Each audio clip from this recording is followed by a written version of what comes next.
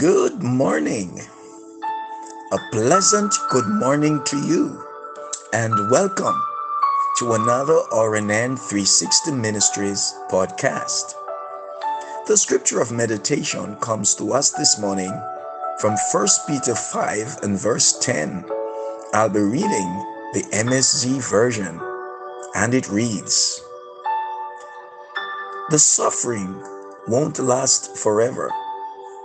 It won't be long before this gracious God, who has great plans for us in Christ, eternal and glorious plans they are, will have you put together on your feet for good."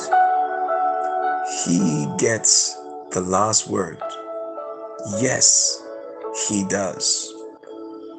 Beloved, when you go through difficulties you don't understand, remind yourself that God is your heavenly Father. If you have children, you know how much you love them and do your best to watch after them and to protect them. God is that way, but billions of times more. You are his prized possession. There's nothing he cares more about than you. He has your best interest at heart. Friends, right now, you may be knocked down, but be encouraged that your gracious God is about to put you back on your feet. Sickness, betrayal, and disappointments don't get the last word. God does. The difficulty is simply a setup for God to launch you into something greater than you've ever imagined. The process may be painful, but the purpose is well worth it. Amen. One day, you're going to look back and see how God worked it all out for you good.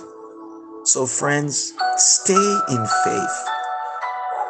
You're going to come out promoted, vindicated, stronger, healthier, and to a new level in your destiny. Let us pray. Father, thank you that there is a purpose for whatever pain comes my way, and you have great plans to use it for my eternal good. Thank you that things may not work out as planned, and I may not understand it now. The day is coming when you will put me back on my feet, and I will see it clearly. In Jesus' name, amen and amen. Have yourself an awesome day, and remember, we serve an awesome God.